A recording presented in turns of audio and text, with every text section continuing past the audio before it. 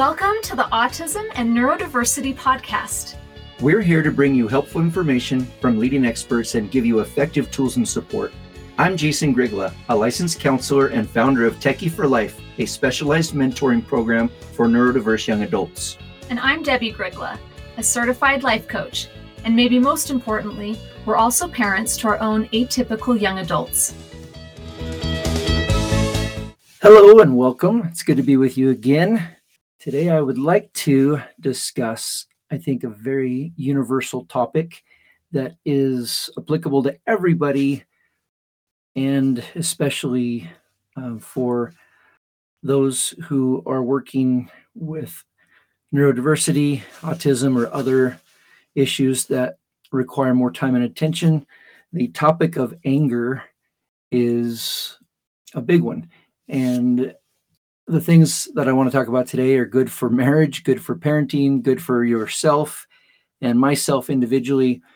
And the principles are especially important to have down and understand for our situations that are already requiring extra emotion and time and energy and focus. So, as it goes with almost all subjects and topics related to working with those who are neurodiverse and trying to fit into a world that is not created for them, there is almost always required extra time, extra patience, extra insight, extra practice, extra repetition, et cetera, et cetera. So understanding all principles more and better is really important. A lot of people get by with decent parenting with typical kids, and it requires excellent parenting with those who are neurodiverse, extra professional and effective mentoring, etc. So the thing about anger is that it comes and goes, it causes damage, it causes destruction, and ultimately anger is not an emotion.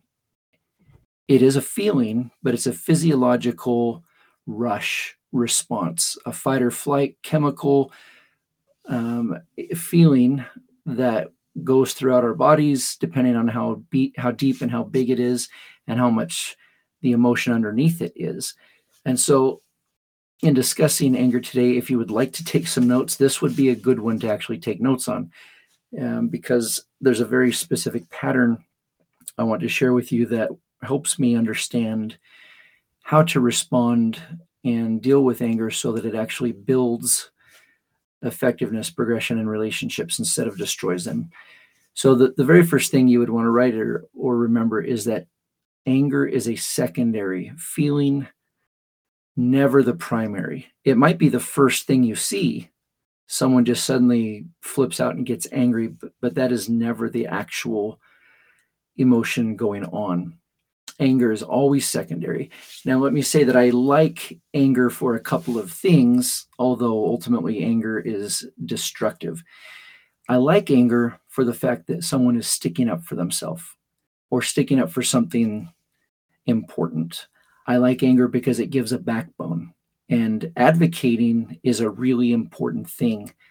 So the first thing I would say is, if somebody is angry, when we shut them down and tell them they can't be angry, we are telling them that they can't have a backbone and that they can't have a voice, and it's not okay to advocate. What we want to do is encourage those things without the destructive anger. And what we're going to talk about today will give you the skills to do that. And I think it's a really important skill for anyone who's a mentor or a parent. So the thing about anger is that it's a secondary secondary feeling. But one of the reasons people go right to anger is because it has such a strong physiological intensity component. There's a rush, there's an adrenaline. I've seen people who are described as being addicted to anger, who have an anger problem, and that's usually in direct observation. Usually it's because they have learned that their physiological brain has learned how to go right to that fight or flight stance, and it's a quick, short fuse to sticking up for themselves. Now, ultimately, anger is destructive, but there's a difference between conflicts and contentions. And I want to explain that for a second. When there's a problem, it's a conflict. My wife wants red, I want blue. My wife wants to save $500, I want to spend $500. Those are conflicts. They don't necessarily mean there's a problem or that something is bad or wrong. They're a part of everyday life, and they're a part of every relationship. And in parenting, if you're trying to decide how to manage and make decisions about how to help your children, neurodiverse or not, if you have disagreements that turn from conflict into contentions, that's when anger enters in. And anger is a defense mechanism that destroys relationships. Anger is always contentious, which is different than conflict. If I have a contention with someone, it means I have a problem with them, with what they're saying. That's different than I disagree or we see it differently. So keeping the conflict in check and not letting it go to attack mode or fight or flight mode is really important. So the first way to do that is to stop when there's anger starting to come in and give yourself permission to feel. If anger is a secondary emotion, if you can get to the real feelings underneath and focus on those, you will be successful. So the most common way to look at it, and this is the second thing you would write down, is that underneath anger is always hurt. Now, there are 20 or 30 common hurts that people have, everything from being hungry and tired physically to being rejected and lonely. Hurts can include feeling isolated, for teenagers, disrespected, and is a really big one. Feeling like they've had their choices taken away is a big hurt feeling. Controlled, I guess, would be the emotion, although that's a description. Hangry is interesting because it describes perfectly that when you're hungry, you get angry. And it's because hunger is a type of hurt. And anything that doesn't feel good, and I don't mean hurt in the sense that a grown man is curled up into a ball hurting and crying and that type of hurt, although it could be that. I just mean anything that feels wrong, anything that feels bad is an emotional hurt. So underneath anger is hurt. If there's one thing I want you to remember from this discussion is that anger comes from hurt. And if you or someone you're with or someone you see is angry, the very first thought I want to come to your mind is, wow, they are hurting. Now I've tapped into my compassion. Now I've tapped into my real priorities, and I won't go off as a robot or jump in and match them in their anger and try to stop it. So I want to tell a little story about a little girl. Let's say a 5-year-old little girl, and the father comes home, and the little girl is throwing a temper tantrum. She's angry.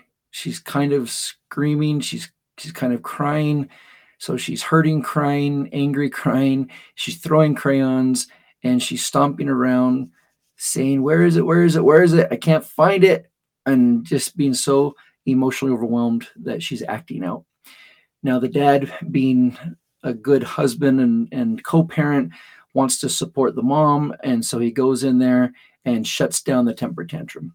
And he grabs her by the arms, not abusively, looks at her and says, "Stop yelling. Stop throwing a temper tantrum and go sit in timeout. You are out of control." And the little girl looks at him and just bursts into tears and goes sits in timeout. And after the requisite 5-minute timeout, which is what all good parenting books say timeout should be, is about 1 year per age, the little girl gets out of her chair and goes and picks up the crayons, puts them in the drawer, and throws her papers away where she had been coloring. And then she goes into her room and closes the door and watches TV. In that scenario, the father solved the anger problem. She was definitely taught that temper tantrums are not okay. And he fixed the behavior, and now he's a good dad, and he followed the parenting rules. And at the same time, he lost completely the point of parenting. And let me tell the same story from a different approach. 5-year-old girl throwing a temper tantrum. Dad comes home, sees that she's really out of control because he wants to be a good husband and a good father. He knows that connecting and meeting needs is way more important than focusing on the right behaviors and controlling behaviors. So he goes over and he gets down, and on his knees, he says, "Hey, sweetie." And she doesn't hear him or respond. And she yells, "I can't find it." And he said, "Hey, sweetie, I'm home." And she looked at him and says, "I need the blue crayon. I can't find the blue crayon. It's nowhere." And Dad said, "Hey, tell me why that's so important. What's hurting?" And then she started to cry. And the anger broke and her emotions came out. And she said, "I need the blue crayon. It's just important." And the dad said, "Well, if you're done yelling and screaming, maybe I can help you find it." And the little girl nodded her head yes.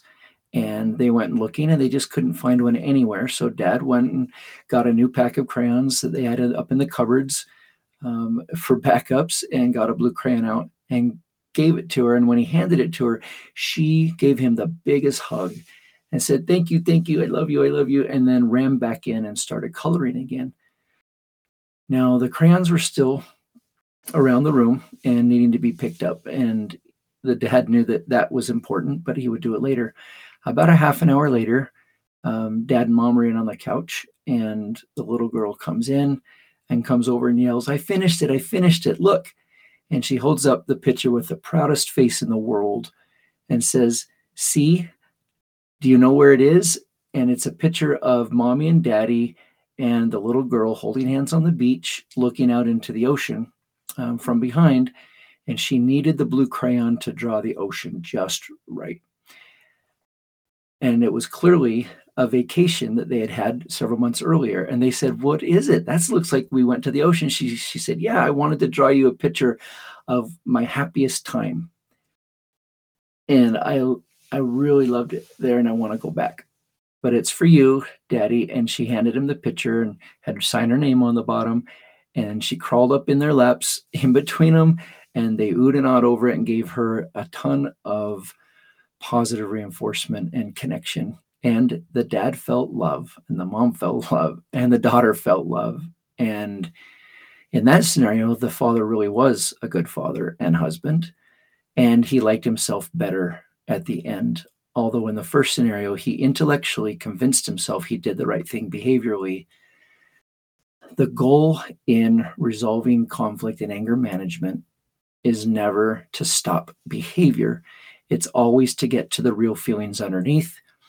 And when it comes to marriage, the conflicts that we in it obviously will have always turn into either destructive contention, where the fighting and the yelling and the who's right and the who's wrong becomes more important than the relationship. Or as the couple resolves the conflict, like this father helped the little girl do in this scenario, it builds relationships. And the whole reason she was so angry is because of how much it hurt that she might not be able to finish that drawing. So underneath hurt, this is the third thing you would write. There's always a thought or a fear. So you have anger, which is a secondary feeling. You have the hurt emotion, always underneath anger. And now you have a thought that accompanies the hurt. And the thought is usually a fear about something's going to be bad.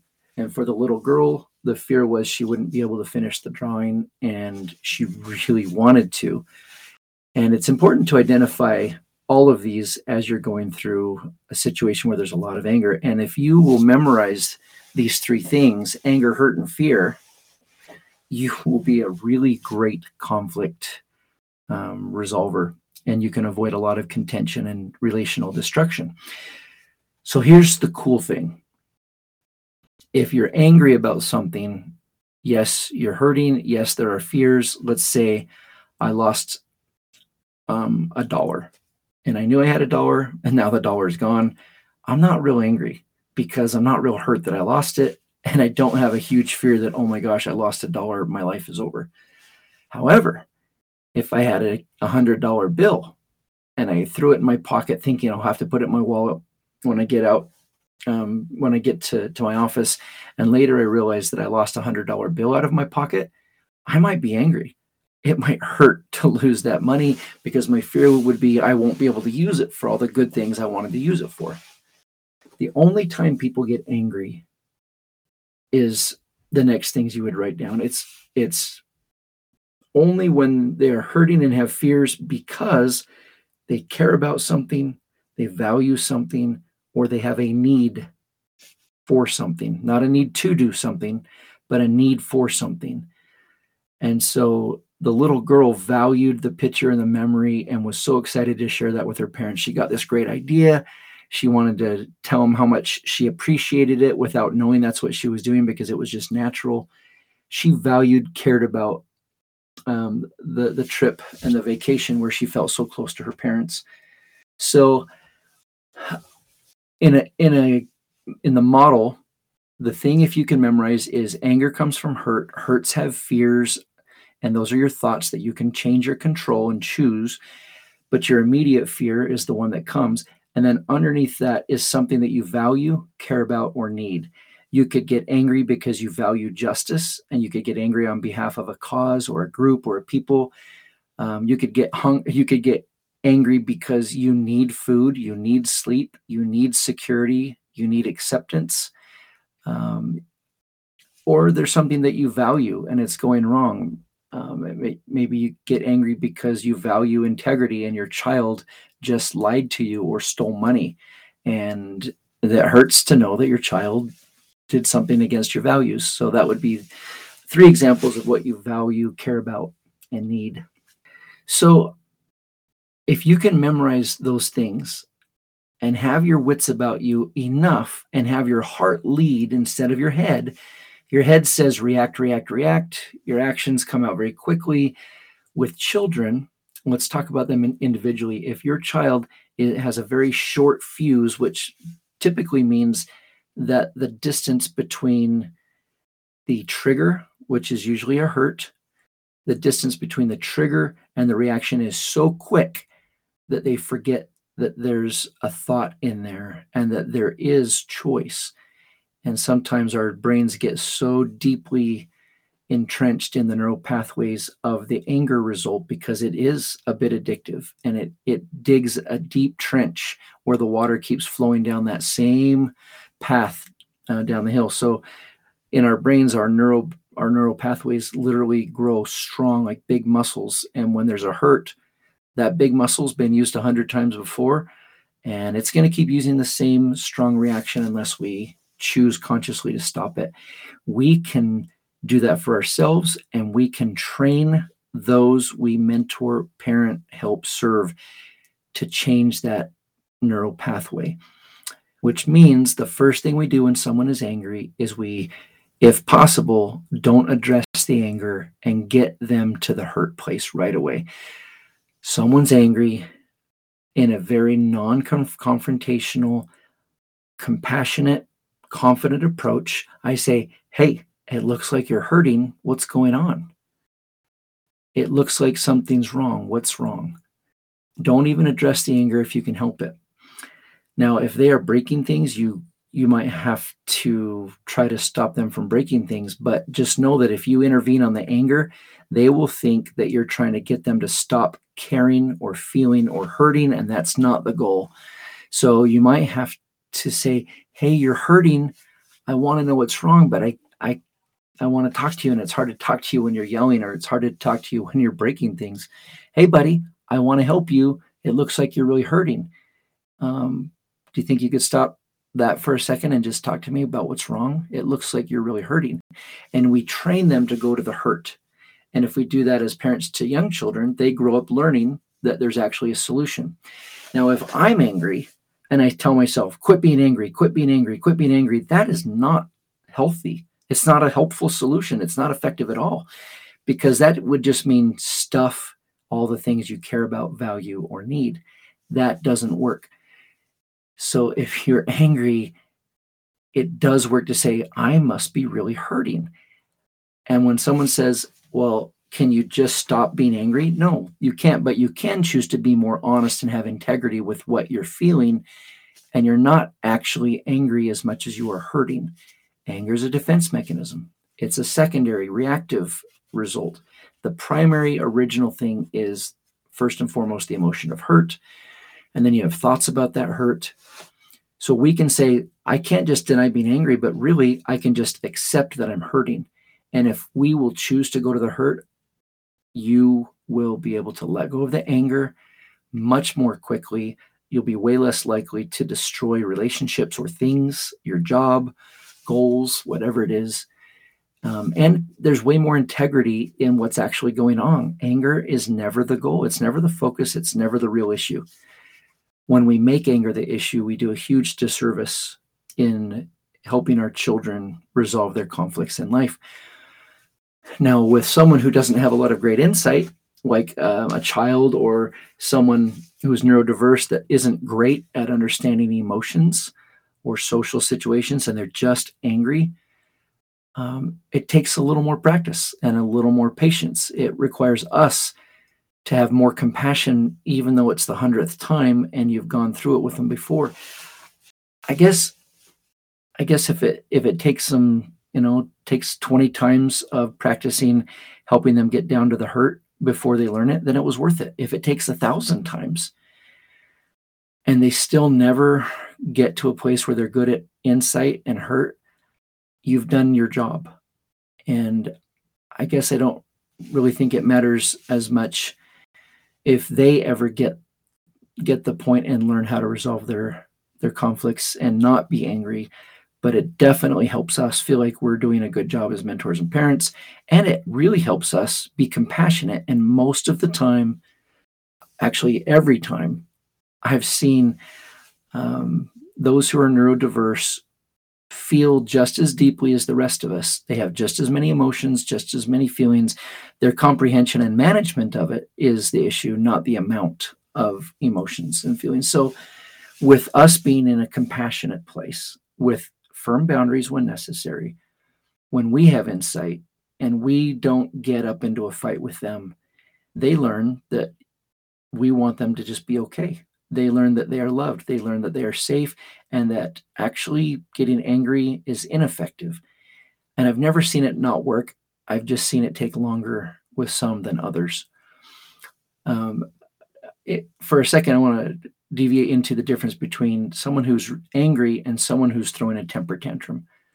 A temper tantrum is a little different. There's not as much hurt under it.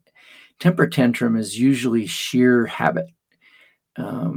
Someone who has worked themselves into, if I throw a temper tantrum, I get what I want. This is a tool.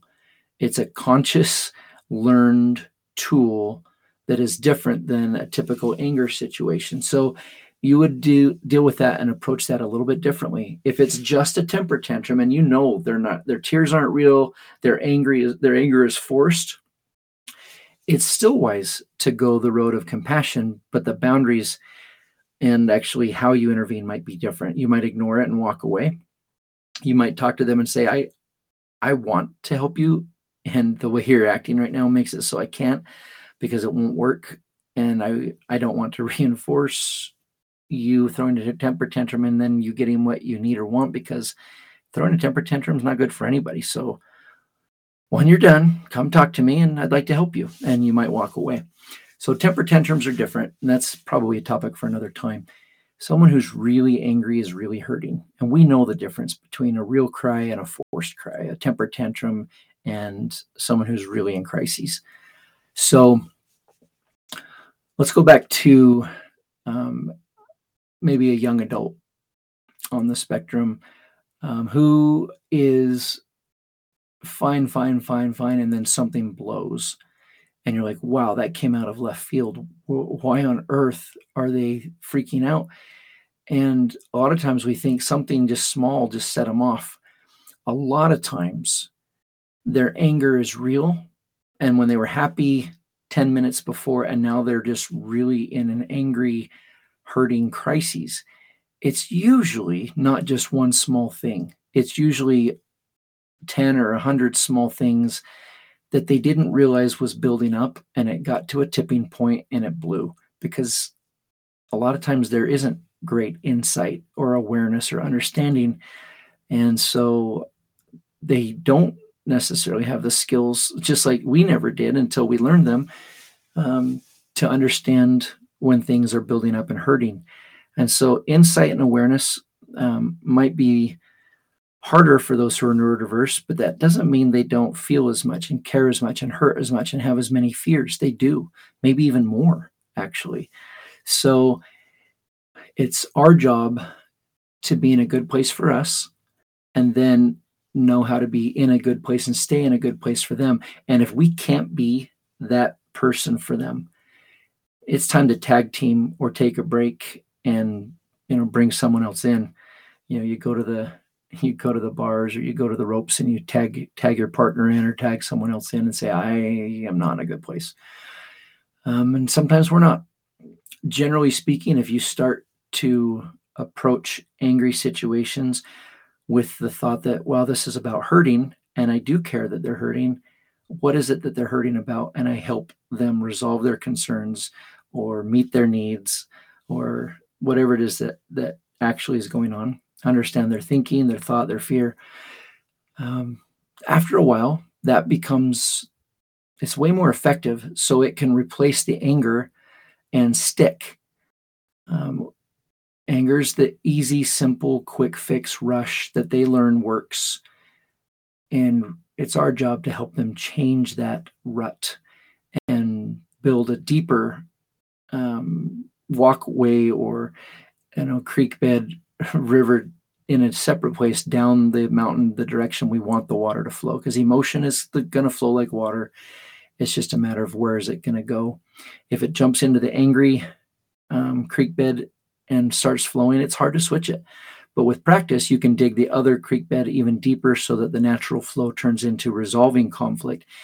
In the end, if you can actually resolve conflict and avoid contention, relationships with yourself are better because you like who you are. The joy that comes from the attachments of resolving conflict can't be beat. Couples who never fight, typically one of them's a doormat or they both don't care anymore. And a couple who comes in to marriage counseling and they're not fighting, they're not angry, they're like, yeah, we wanted to come to counseling, just because we feel like it's important to give it a shot before we get divorced. We've been living together for the last 2 years and we don't fight. We're roommates. The problem with that is there's no passion. That means there's no hurt, there's no caring, there's no valuing. They've given up. But a couple who comes in and they're really angry, I know there's passion, and I can use that hurt, and I can use the fact that they still care about things and value and need. Otherwise, they wouldn't be so angry. So in some ways, I like a couple that's spitting mad versus a couple that has no anger at all. In that sense. And a child who has been shut down and taught so strongly behaviorally that they no longer have passion, because that's easier for us as parents if they don't care, if they don't get upset, if they don't cry, if they don't have fears or angers or temper tantrums. Sometimes group homes or even parents who are in crises will over-medicate their child just so they can get some peace. And I have no judgment for that. I don't know if they're doing it on purpose, but I think group homes know full well that the child has lost a lot of their personality, and they're just looking for lack of conflict. And lack of conflict because somebody is a zombie or they've given up or one partner in a relationship is a doormat is not the goal. Avoiding conflicts has never been the goal. Avoiding contention is a good start, but it's not the goal either.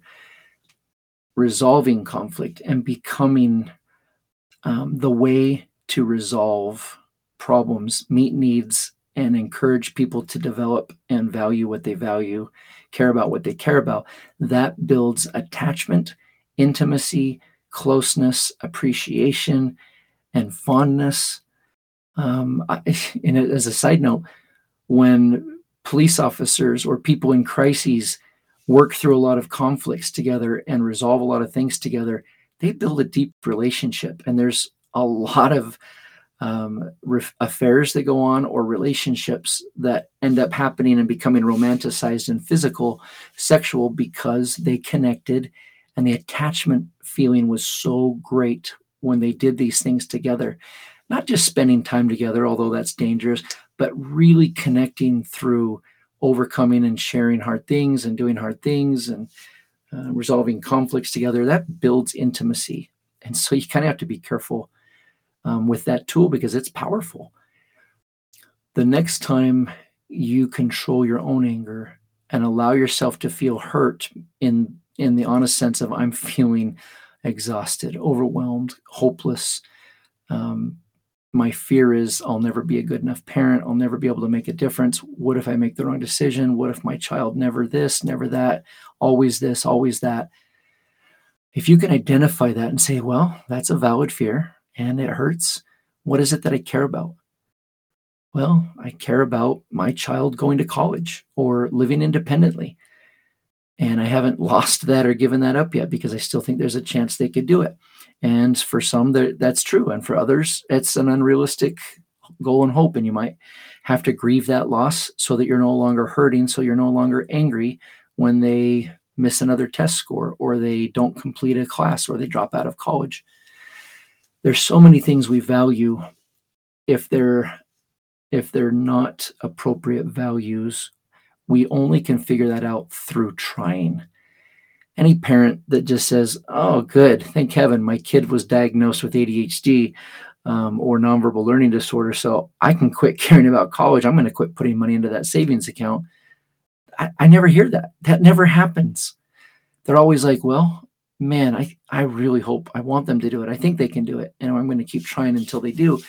Sometimes we reassess and readjust what we value and care about and what we think they need for us to be happy. And sometimes it is about us when we get angry.